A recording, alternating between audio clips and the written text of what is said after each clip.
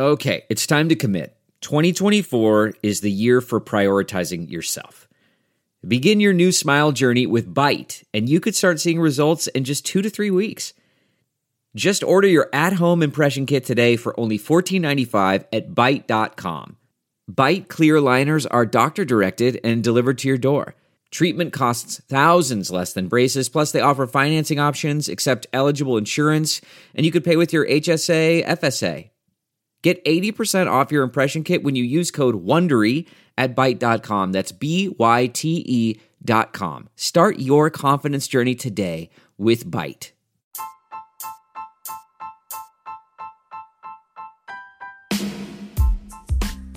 Hi everybody, Sharyl Attkisson here. Welcome to another edition of Full Measure After Hours. Today we're going to update one of the more interesting stories I've ever covered about a fascinating whistleblower who was put in jail by one federal agency and then rewarded beyond his wildest dreams by another federal agency. Do you have something to say and want to make your own podcast? Let me tell you how to do that for free with Anchor. Anchor has creation tools that let you record and edit your podcast right from your phone or your computer. You can even add any song from Spotify directly to your episodes. Anchor will distribute your podcast for you so it can be heard on Spotify, Apple Podcast, and many more places, and you can make money from your podcast with no minimum listenership. It's all you need to make a podcast in one place. Download the free Anchor app or go to anchor.fm to get started.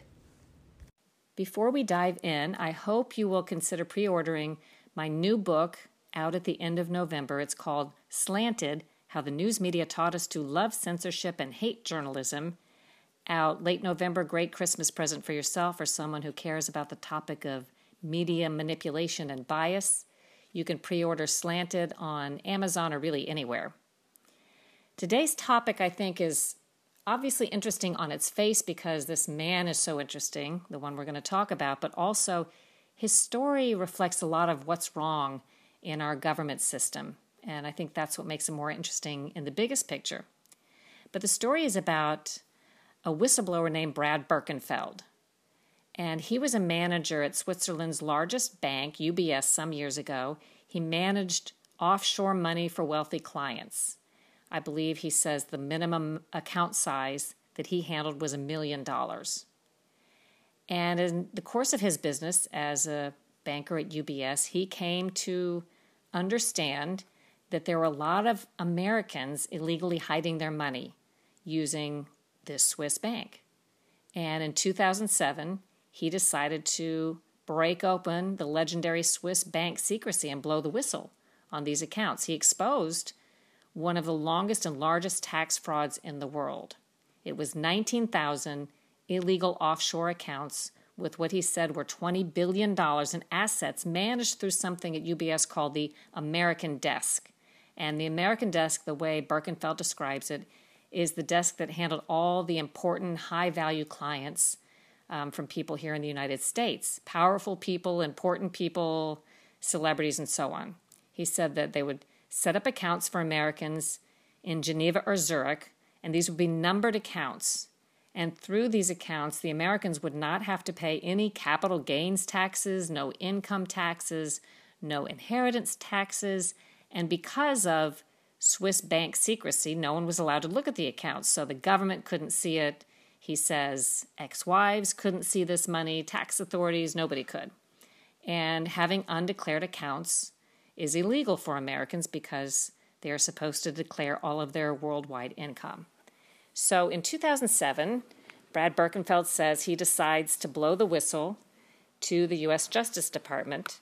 And this is where the story gets even more interesting because he says when he went to the Department of Justice with his attorney, they treated him like the criminal.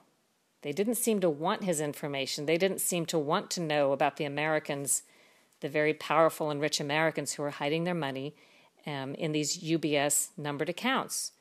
According to Birkenfeld, the Justice Department in 2007 was very hostile. One thing he says, the moment he walked in, they said he was not a whistleblower. They considered him a tipster. And he said he felt so much hostility, he ended up asking his attorneys, why is he wasting his time? They clearly don't want the information. They were berating and belittling him rather than acting interested in the information that he could provide. So as to why they would do such a thing, there's really just speculation on Birkenfeld's part, but he knew, of course, that UBS had powerful connections among high-ranking Democrats and Republicans. We're talking about UBS relationships with the Obamas, the Clintons, George W. Bush. There's nothing necessarily nefarious about that because big corporations do make high political contacts. But in this case, Birkenfeld wondered if these contacts had something to do with the fact that the information he wanted to provide against UBS was not being well received by the Justice Department. And in the end, the Justice Department turned around and used the information that Birkenfeld provided as a whistleblower, in his view, to prosecute him. They said that he was part of this fraud and therefore he was the criminal, where his viewpoint was he was unwittingly part of it, and as he came to realize that this was being done, he blew the whistle on it and shouldn't be the one who was punished. But they prosecuted him, and he served 2.5 years in prison, while most of the tax evaders that he exposed got off scot-free. How did that happen? Well, in 2009, then Secretary of State Hillary Clinton negotiated a big government settlement with UBS to settle these cases of the alleged tax evasion and the tax evaders. As part of that, UBS agreed to pay the United States $780 million. Sounds like a lot of money, a big settlement. Good news for the United States, but Birkenfeld claims that's about $1 billion less than UBS made in profits from the illegal accounts. So in other words, Birkenfeld says UBS was perfectly happy to skate away with what looked like a big fine because they had made much, much more money. But what I found more intriguing is, remember there were 19,000 tax evaders that Birkenfeld exposed. But UBS in this deal agreed to turn over names of just 4,700 of the tax evaders, just a fraction of them.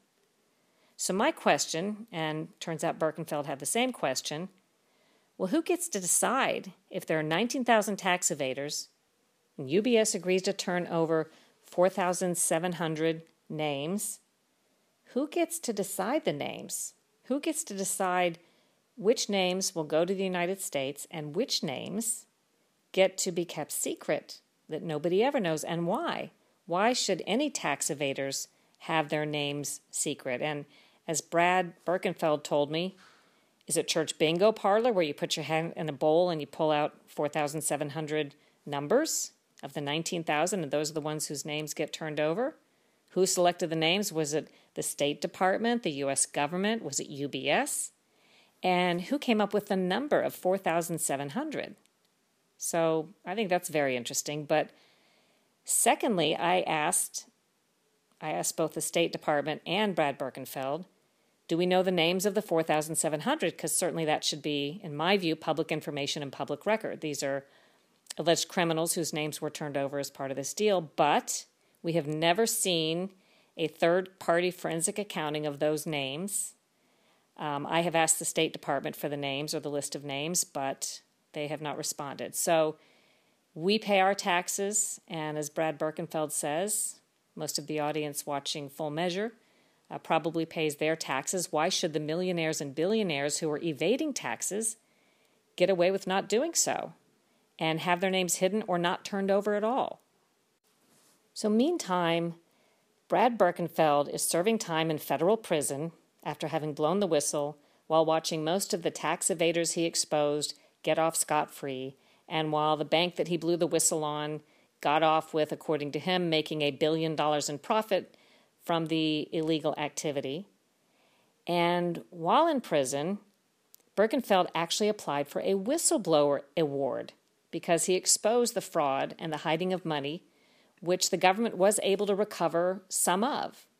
So the way that works, there is whistleblowing law for the IRS, and anyone who blows the whistle on tax fraud or tax-related crimes can get 15 to 30% of whatever the government recovers because that whistleblower exposed the facts. So, in essence, Brad Birkenfeld says $400 million was recovered by the U.S. government as a result of him blowing the whistle on these accounts at UBS, and he got 26% of it, which is $104 million, meaning while one branch of the federal government put him in prison, the Justice Department, another federal agency, the IRS, made him the richest whistleblower in American history by paying him $104 million of the money recovered as a result of his whistleblowing.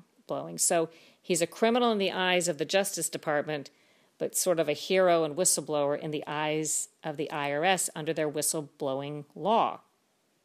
So now with Birkenfeld out of prison and more money than he can shake a stick at, he said he's on a new mission. What he really wants to do is expose the government for targeting him. He believes the Justice Department engaged in improper and corrupt activities by targeting him instead of going after the people who he felt committed the alleged crimes. And he feels like the Justice Department went easy on the bad guys. And he wants to expose corruption inside the Department of Justice. So that's what he's spending a lot of his time doing. If you want to know more about this story and hear from Brad Birkenfeld himself, which I highly recommend, we will have his story as part of our program this week on Full Measure, which would be May 3rd, Sunday. And if you want to catch us on television, if you go to SharylAttkisson.com and click the little tab that says Full Measure, you can see a station list, all the different ways you can watch Full Measure in your town on TV. Or if you don't have a station, you can see this live online at fullmeasure.news. You can see it live or replay on the app Stirr, STIRR, which is available most anywhere. But one of the easiest ways, I think, is if you miss it every other way, just go to fullmeasure.news sometime in the afternoon on Sunday, May 3rd, and all the segments from the program are posted right there and easy to view.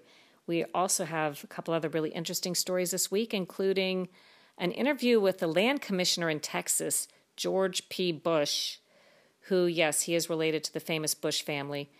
But we're talking about the Texas oil and gas industry, which we reported on a year ago was really at the top of its game, with America having gone to the top of the heap as an oil and gas producer, best in the world.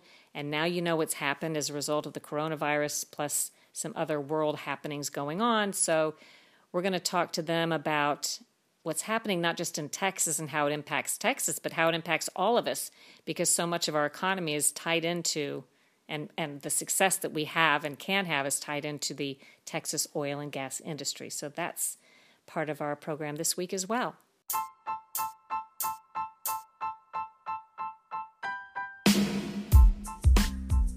I hope you enjoyed today's podcast. And I hope you subscribe to Full Measure After Hours and listen to and subscribe to the Sharyl Attkisson podcast too. That's a separate podcast. Think for yourself, do your own research, and make up your own mind. Thanks for listening.